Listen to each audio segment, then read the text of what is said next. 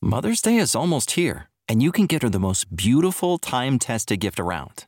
A watch she can wear every day from Movement. Whether mom's into classic dress watches, rare and refined ceramics, or tried and true bestsellers, Movement has something she'll love. And right now you can save big on the best Mother's Day gift ever with up to 50% off site-wide during Movement's Mother's Day sale at MVMT.com. Again, that's up to 50% off at MVMT.com. The future is a hefty responsibility and not one that we take lightly. But then taking things lightly has never been what Hefty is about. That's why we've created the Hefty Renew program that turns hard-to-recycle plastics into valuable resources like park benches and building materials. To participate, simply fill up an orange Hefty Renew bag with accepted items, tie it up, and drop it in with your regular recycling. That's it. It's that easy. It's time to rethink recycling with Renew. Particular valued resources may vary by geography. More info available at heftyrenew.com. When you need mealtime inspiration, it's worth shopping Kroger, where you'll find over 30,000 mouth-watering choices that excite your inner foodie. And no matter what tasty choice you make, you'll enjoy our everyday low prices, plus extra ways to save, like digital coupons worth over $600 each week. You can also save up to $1 off per gallon at the pump with fuel points. More savings and more inspiring flavors make shopping Kroger worth it every time. Kroger, fresh for everyone. Fuel restrictions apply. Attention BetMGM customers. Have a friend who loves sports as much as you do? Here's a chance for both of you to earn a $50 bonus when they sign up through BetMGM's Refer a Friend program. Just sign into your BetMGM account and click on the Refer a Friend program to send your friend a message inviting them to register a new account in the same state you use BetMGM in. Once your friend signs up and makes a deposit, they'll receive a $50 bonus. And once your friend places a bet with their bonus and the wager is settled, you'll receive a $50 bonus as well. Share the excitement and get a $50 bonus every time you refer a friend to BetMGM. Visit BetMGM.com for terms and conditions. Must be 21 years of age or older to wager. Ohio only. New and existing customer offer. All promotions are subject to qualification and eligibility requirements. Rewards issued as non-withdrawable bonus bets. Bonus bets expire in 30 days. Please gamble responsibly. Gambling problem? Call 1-800-GAMBLER in partnership with MGM Northfield Park.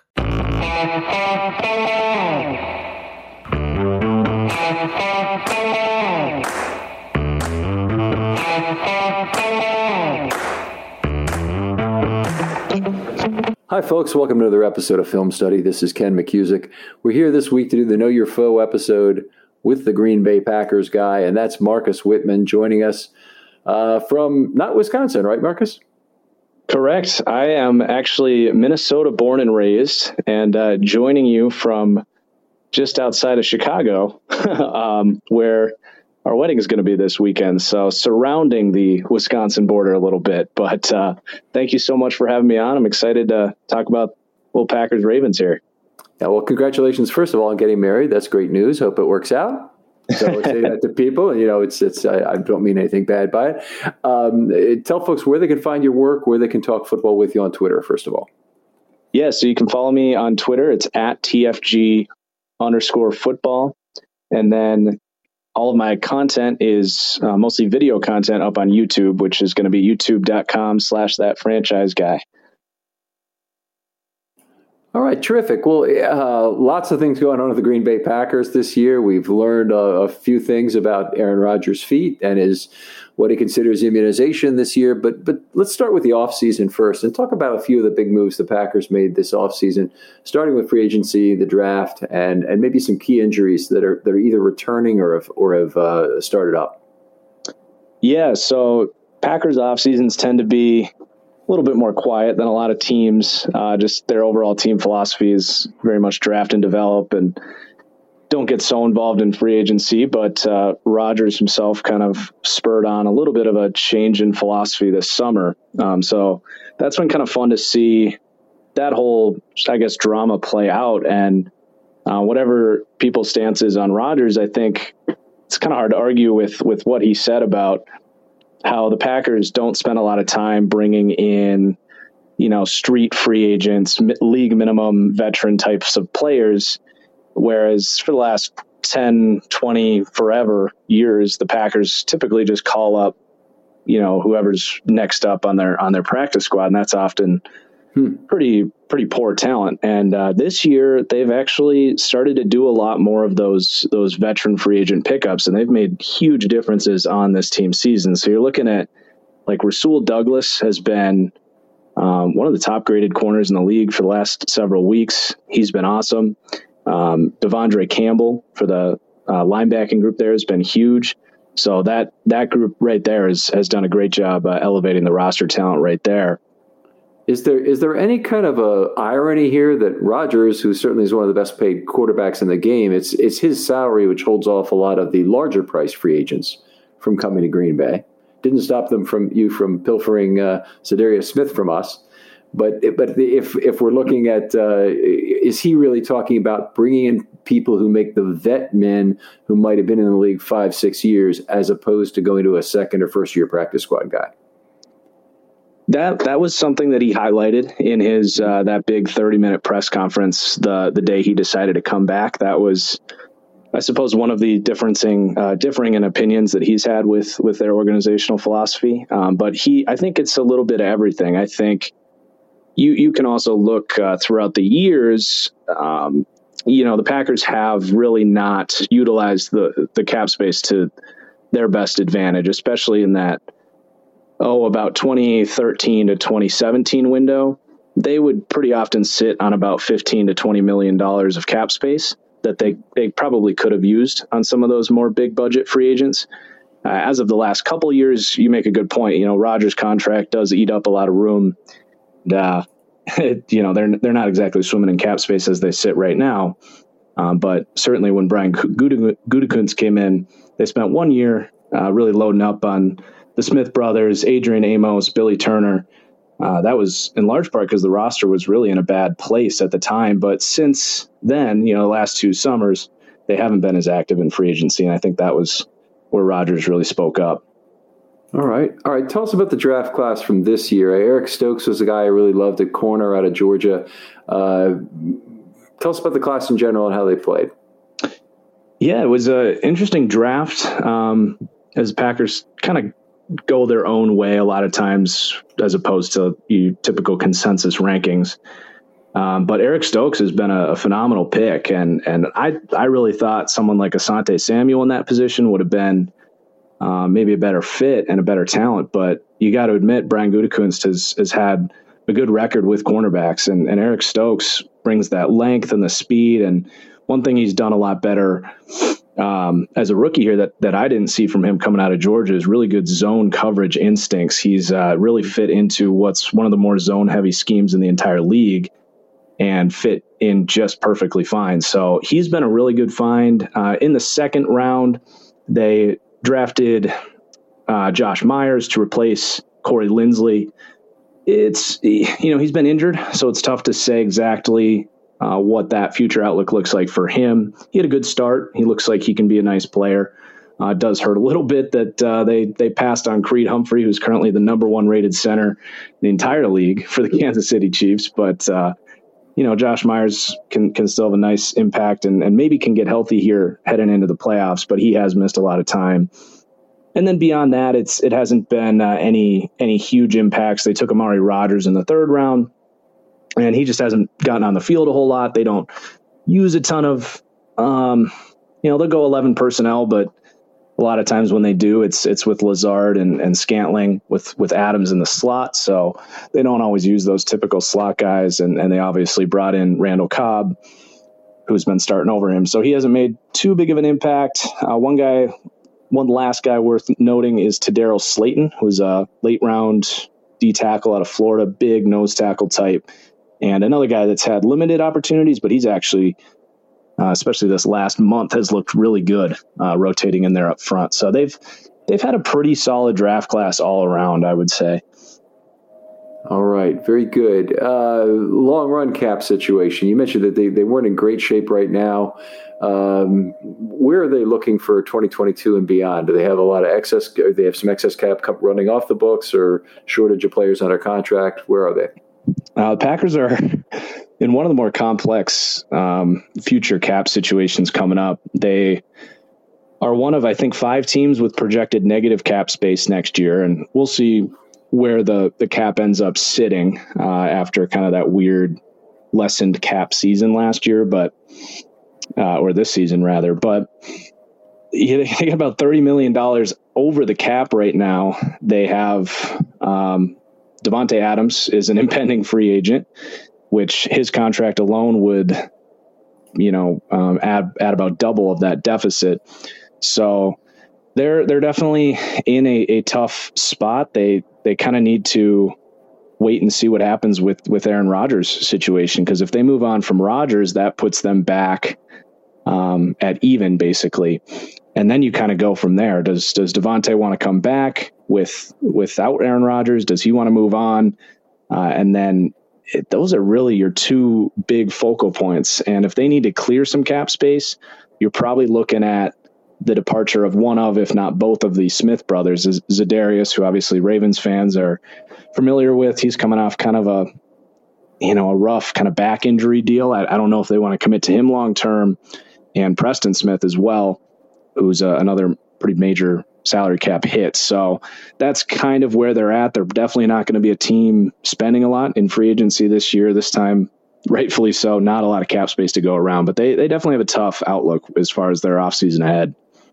So it looks like Rodgers next year will have a $26 million, $26.5 in base salary. So if they cut him, they could save that, but there's also just about the same amount, maybe 26.5, a little more in dead money on the contract too, right? That's right. Yeah. Bonus for 2 years. Yeah.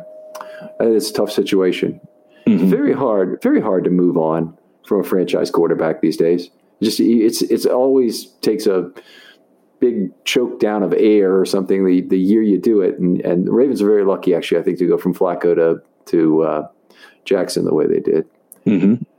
Yeah, and that's the hope with Love in there. Yeah, but you have the guy you think. Let's talk offense here, and what are the kind of the strengths of this team? What does Rodgers do well as a quarterback right now? I'm sorry, what was? So the question is, in moving over to the offense, what does Rodgers do well as a quarterback now? Yeah, I mean, what does he not do well? He's I guess the one knock would be that he's slowing down a little bit, plus that toe injury.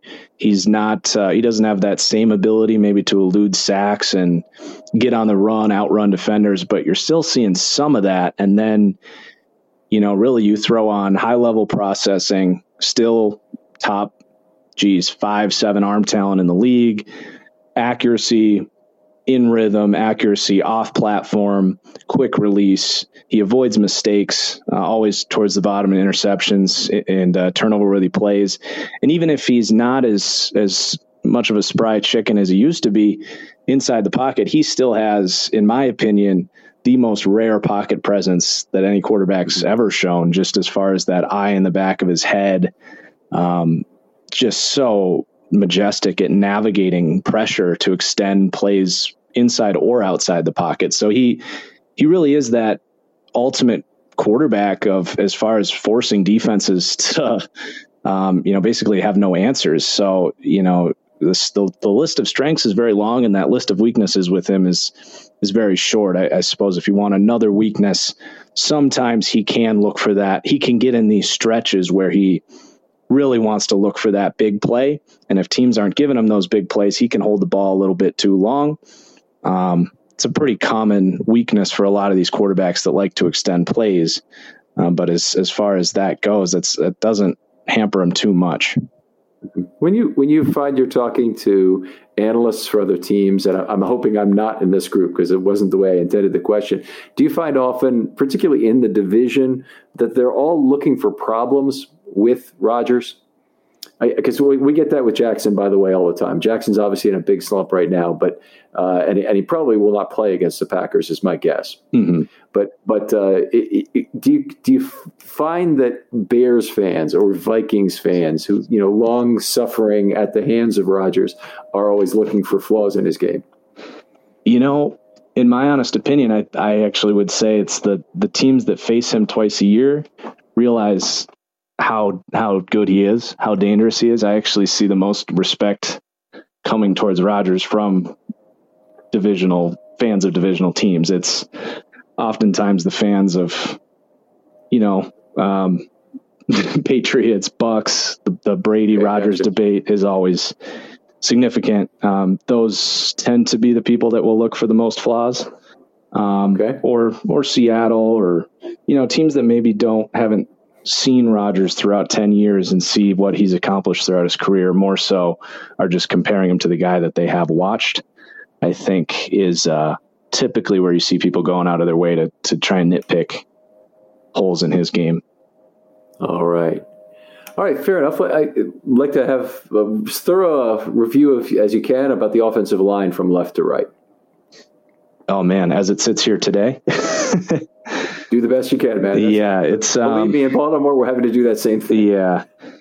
It's in a bad place right now. It really is. So left tackle, it's actually been okay this year, but David Bakhtiari still, strangely enough, hasn't come back from that ACL injury, which, Packers are always pretty conservative with rushing guys back, but that's a really long, we're looking at about 12 months at this point for an ACL recovery. So it's been a slow process trying to get him back, but they've done a great job with originally Elton Jenkins, who was one of the biggest surprises of the year.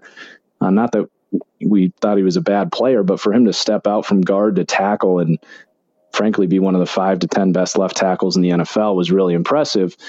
And then unfortunately he goes down with his own ACL injury. So that was a huge killer.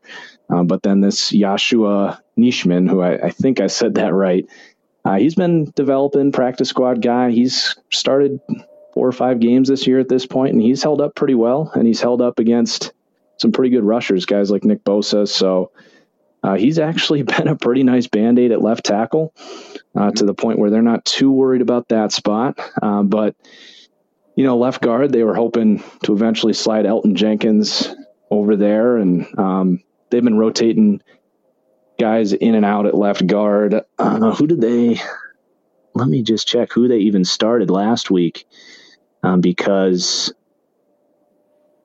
they also have had an injury at center where I mentioned Josh Myers I'm just checking here. Royce Newman's been right guard, and then they slid last week. John Runyon, of course. That was a brain fart there. John Runyon's been solid at left guard this entire season. And then at center, they've slid Patrick. Yeah, Lucas Patrick. Thank you. Lucas Patrick has slid in there, and he's another guy that's been on the roster for 3 or 4 years. He's been solid. So left guard, center spot, and right guard rookie Royce Newman, they've played okay. It hasn't been a huge strength for them. Fortunately, that group has stayed healthy and been okay. And now right tackle Billy Turner, his own knee injury this week, and the tackle depth is going to be tested again. They did sign Dennis Kelly in the offseason. He was one of those cheap veteran pickups that I was alluding to that having that depth is definitely going to be tested, and I think that's going to be a valuable pickup for them to have. I keep forgetting. Dennis Kelly came from the Steelers or the Titans? The Titans. Yep. Okay. All right. Players I get mixed up between there, but appreciate that. Okay, so it's actually nice to hear for Ravens fans that there's another team out there suffering a tackle a little bit like they are. Mm-hmm. Ravens have clearly not got it done. I don't know if you've been really watching it, but the pass rushers are going to enjoy watching films this week in the Green Bay edge room. Yeah. It's been rough. It's been really rough for Baltimore. All right. How about the wide receivers? And take us through, you can include the tight ends in this group too. Yeah.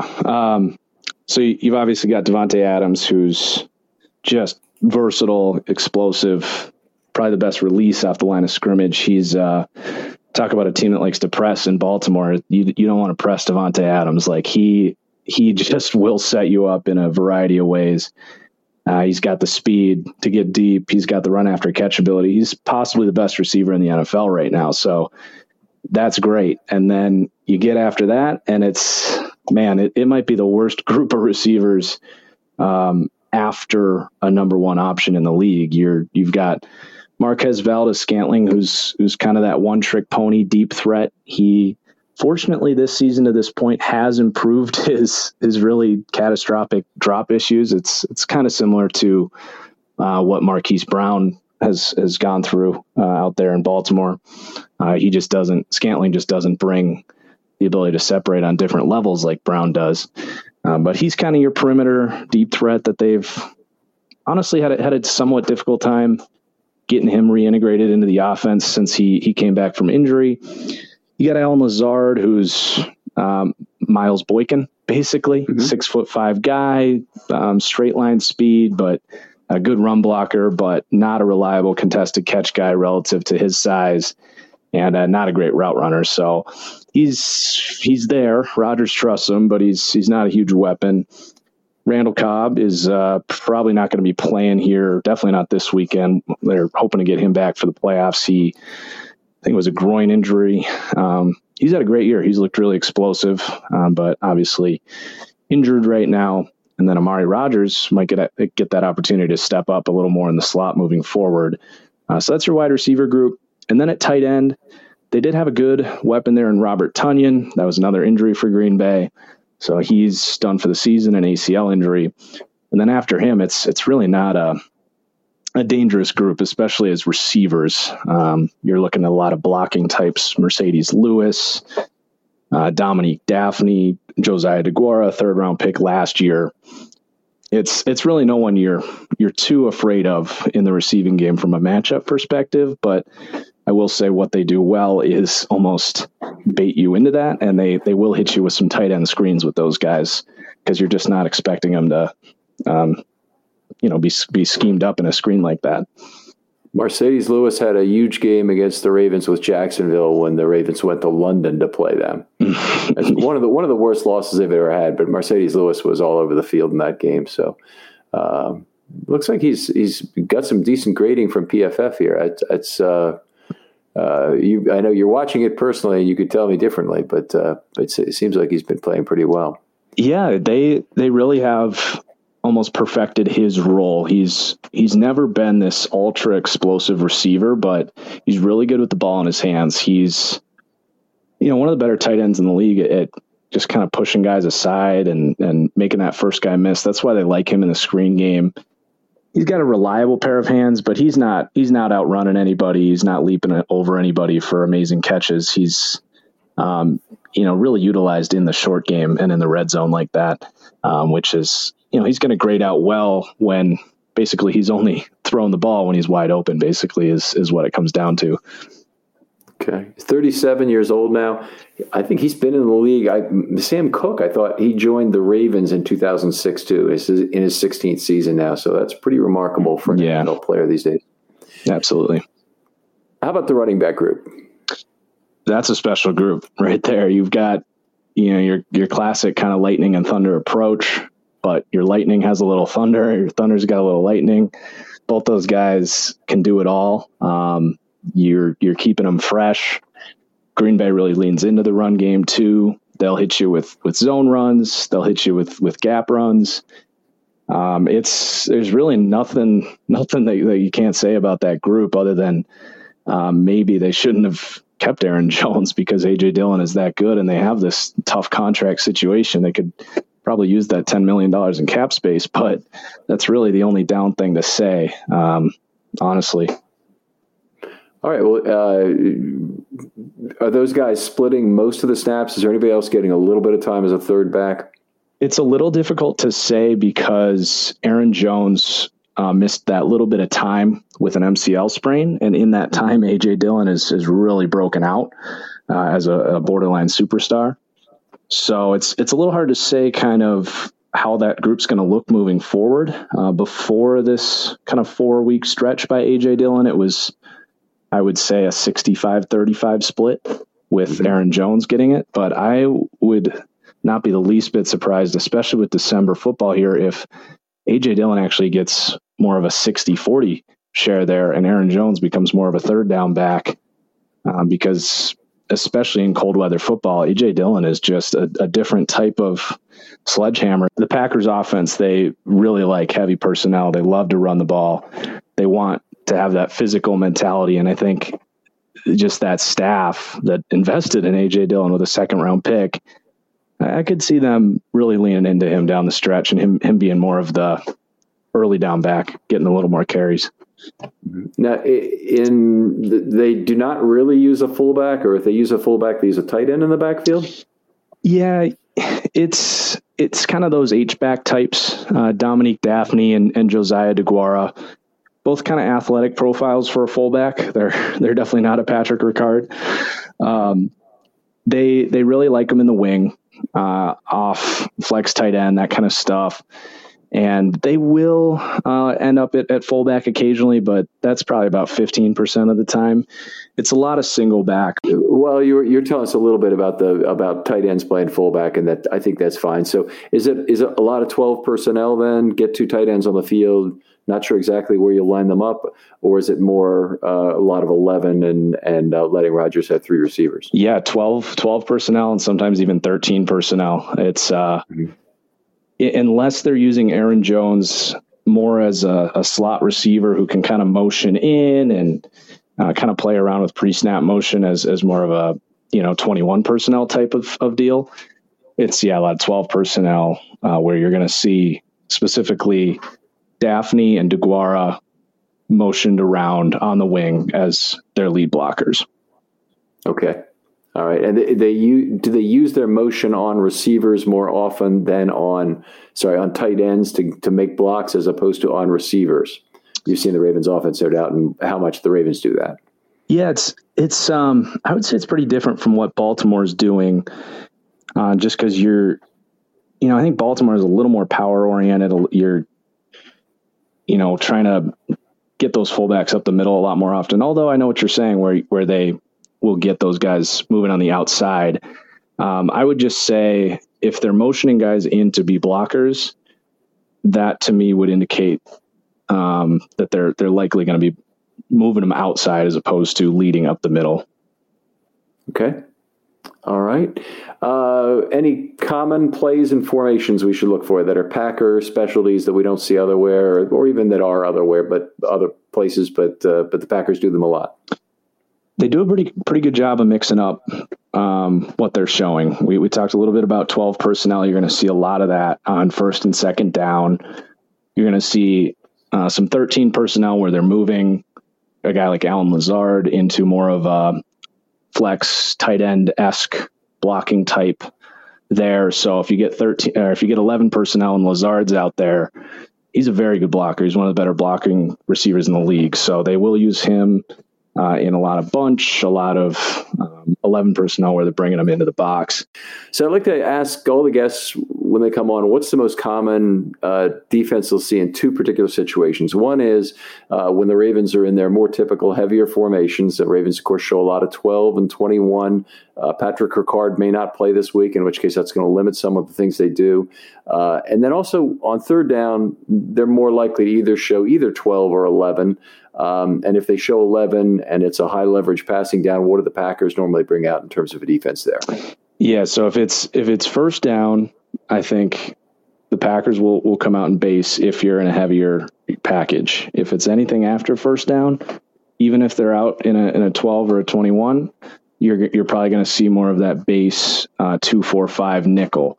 And then in a high leverage passing situation, you're definitely going to be looking at a lot of those sub kind of dime looks where you're getting Kenny Clark lined up right on the nose, and then they'll do different looks. Sometimes they'll have your classic 2 edge rushers there, and then they'll bring Devondre Campbell, who's been a great blitzer this year. They'll bring him in as kind of a rush linebacker. So you're going to have to account there. And then they'll also have more of your typical 4-man fronts where you're going to have to account for Kiki or Lowry, who are having decent seasons. But I think they almost prefer to go with 7 defensive backs. You go Gary, Clark, and Preston Smith, with Campbell being that rush linebacker who I know Lamar probably isn't going to go, but he would also be your contain guy in that situation, your spy guy. Okay, so the Ravens have not faced much quarter this year. They've not played much quarter themselves, even though at times in the past they played a lot of it. I think of the Packers classically as being a team that likes to play 6 defensive backs a lot. Yes. Okay. And have there been years recently where they've been up in the 40s in terms of percentage of snaps in dime? Yeah, I know last season and the defensive coordinator has changed now. But last season they were the lowest percentage of base defense in the league. So either nickel or dime. I haven't seen those splits this year, but it definitely has not changed. Their philosophy on that has not changed much at all because they have these really athletic, big pass rushers. Gary, Preston Smith, Kenny Clark, all these guys. They can defend the run out of smaller packages. So they invite teams to run against those looks. And if they can stop the run out of that, that's when you get really good defensive games. But then you can run on that. Sometimes it doesn't always work. And that's when you can get the Packers on their heels a little bit, make them play left-handed. Right. Okay. The Ravens historically with Jackson, even when they've had some good offensive line situations, they haven't played well against teams that have really lightened up. And gone to 7 defensive backs, most notably against the Chargers in the playoffs in 2018. They won the game at the line of scrimmage with their 4 heavies, and they had 7 defensive backs behind them and did a great job stopping the run with them. And that was a big disappointment. Yeah. But okay, that's cool. Now let's talk specifically about rotation and snap management. So I like to learn your pass rushers and the guys who are playing with a hand in the dirt. How often do they come off the field, or are a lot of them committed to be on for a high percentage of snaps? So you're really going to focus on those big 3 there, Kenny Clark and Preston Smith and Rashawn Gary. And then they basically are going to rotate around that, especially on important downs. You will get, for your run downs, you'll see a little bit of Tipa Galley and Jonathan Garvin, just kind of your classic rotational role players there. Nothing to be too worried about there, but kind of as I mentioned, they'll bring in either a rush linebacker or they'll move in Dean Lowry or Kingsley Keke are kind of their rotational second rusher up front. Mm-hmm. And then your rotational run defenders are going to be Tadaro Slayton and Tyler Lancaster, who are pretty decent 3rd, 4th, 5th defensive tackle options. Okay. That does sound like rotation is the way they play it, as opposed to having guys like the Steelers are a team that the Ravens face regularly that plays their best guys. Tuitt is out this year, but he would be one, and Hayward is certainly one. They play them an unbelievable number of snaps. Mm-hmm. And Ravens are a rotational team. I always find it a little weird when other teams are overworking their top players. Yeah, no, they definitely want to keep their pass rushers healthy, or healthy obviously, but fresh for 3rd downs. All right. So let's move on to linebacker now, and start with just a description of the off-ball linebackers. But one of the questions I really had was the will linebacker spot. Does it really end up being a platoon where the dime back is coming in for the will backer, and is that substitution made otherwise in a different fashion for the Packers? Well, Devondre Campbell is definitely a three down backer for them. They'll use him every down, run defense, and then I kind of mentioned how they'll use him in dime looks as more of that hovering troublemaker is kind of how I would describe his role. He'll blitz, he'll spy, he'll drop. They'll man him up a little bit, but not too often. That's not really his game. But then you're going to have Chris Barnes is basically just their number 2 guy who will play in like base nickel for sure. Some dime packages, they might include him, but he's probably coming off the field for a 4th cornerback. And Barnes is come on. He's been a nice guy to step up this year as a number 2 backer. He's got good sideline to sideline speed.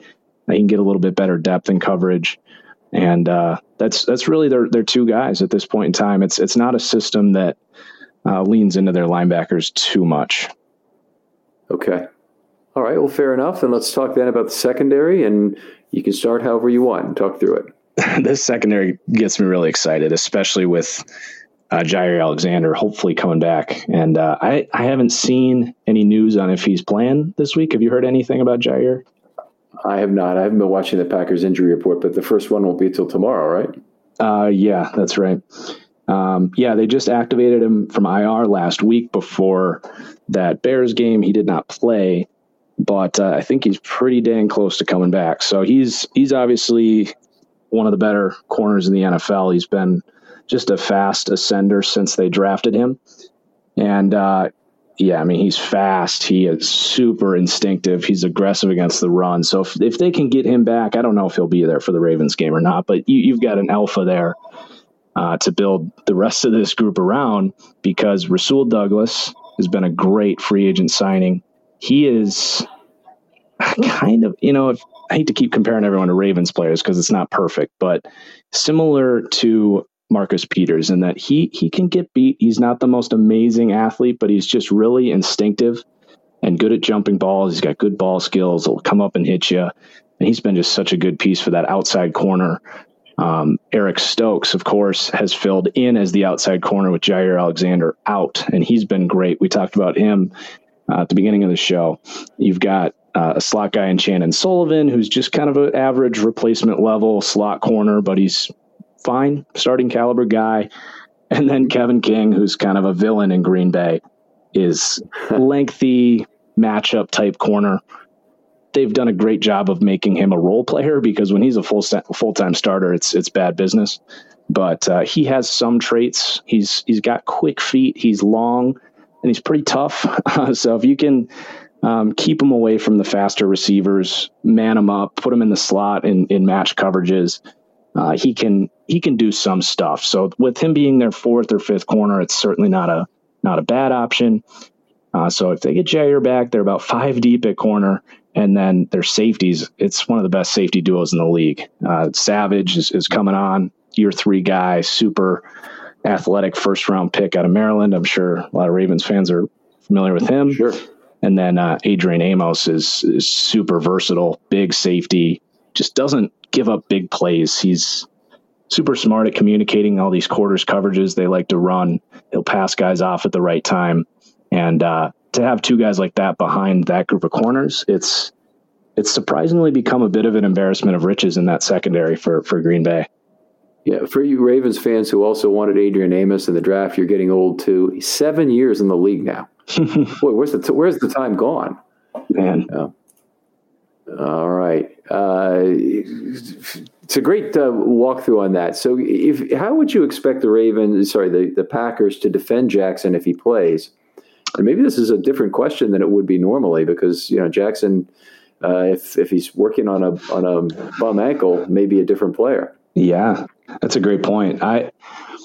Knowing what I know about Green Bay, my guess is, like I said, they're going to invite him to run, and they're going to really make him prove that ankle is healthy and that he can move, because they've played passers that I would say are comparable, just passing styles, with Kyler Murray and Justin Fields this year, guys that do really want those big plays. They want to kick it outside. They want to hit those deep balls, and they've done a great job against Kyler Murray and Justin Fields. They've had really good contain. The second those guys try to break the pocket, they've had a guy like Devondre Campbell and Amos in the secondary really good at coming down, making sure they don't get too many yards.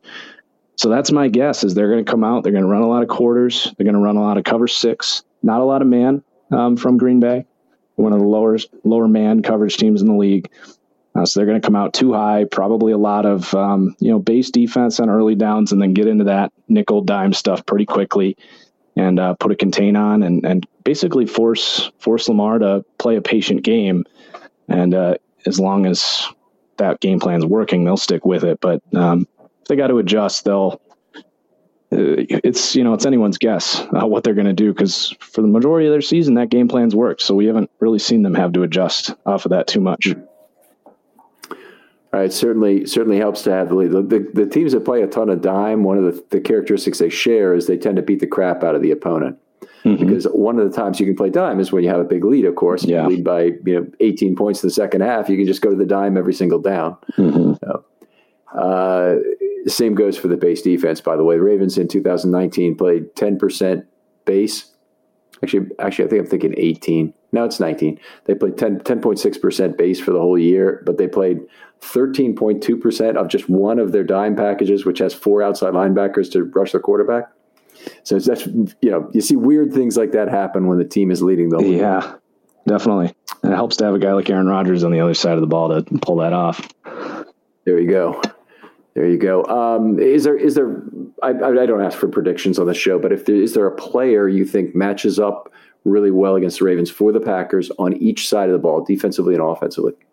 Yeah, I mean, it's a cop-out answer to say Devontae Adams, but with the injuries in the secondary for Baltimore right now, paired with the scheme that Baltimore likes to run, where you're getting a lot of cover 1 and a lot of cover 3, which means a lot of single high safety. Rodgers is, the commercial that's out right now where it's like, I only have eyes for you. That's Rodgers when he sees single high with Devontae Adams. He wants to hit back shoulders, go balls, hitches, slants. It's pretty remarkable the difference between how they play when they get single high and quarters or a 2 high shell. So I think that could be a big problem for Baltimore. Just a bad match of scheme, which oftentimes is a unfortunate circumstance in NFL games.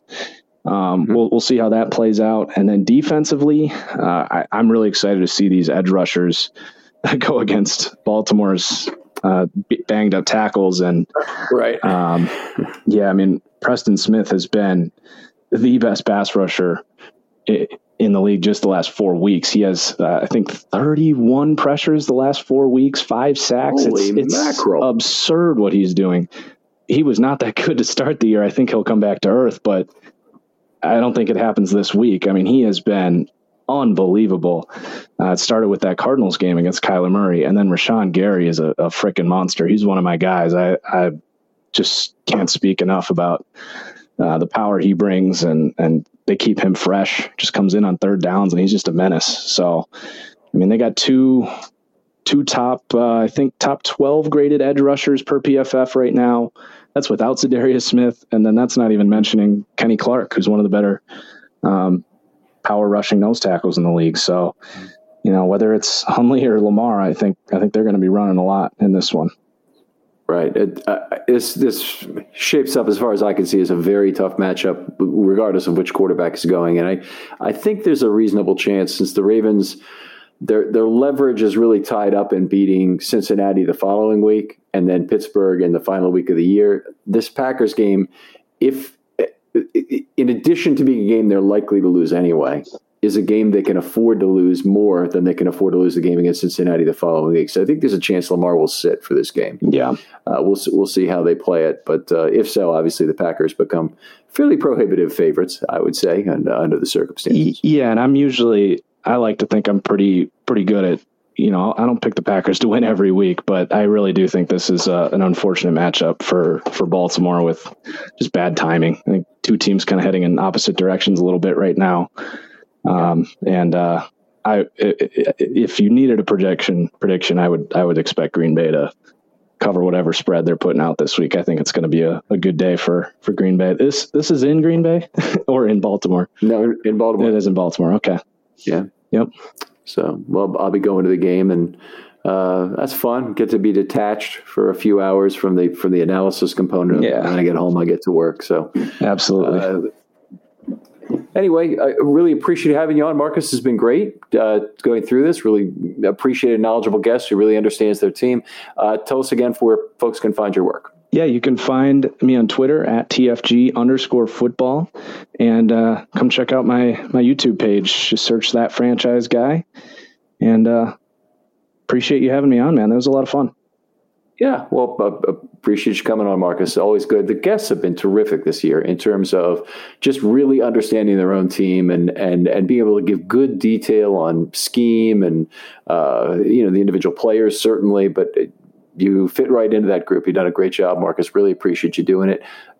Good luck on Saturday and for the rest of your life, for that matter. Just good luck with your marriage. Other folks out there, if you're looking to do a 25 years episode, hit me up. I still got a couple I can slots that I can fit you in for. narrow topic that we can go deep on in 20 minutes about the first Ravens 25 years, hit me up with a DM on Twitter. They're open. Marcus, thanks again for coming on, my friend. Yeah, absolutely. That was fun. Have a good week. We'll talk to you next time. Yeah. Goodbye on Film Study.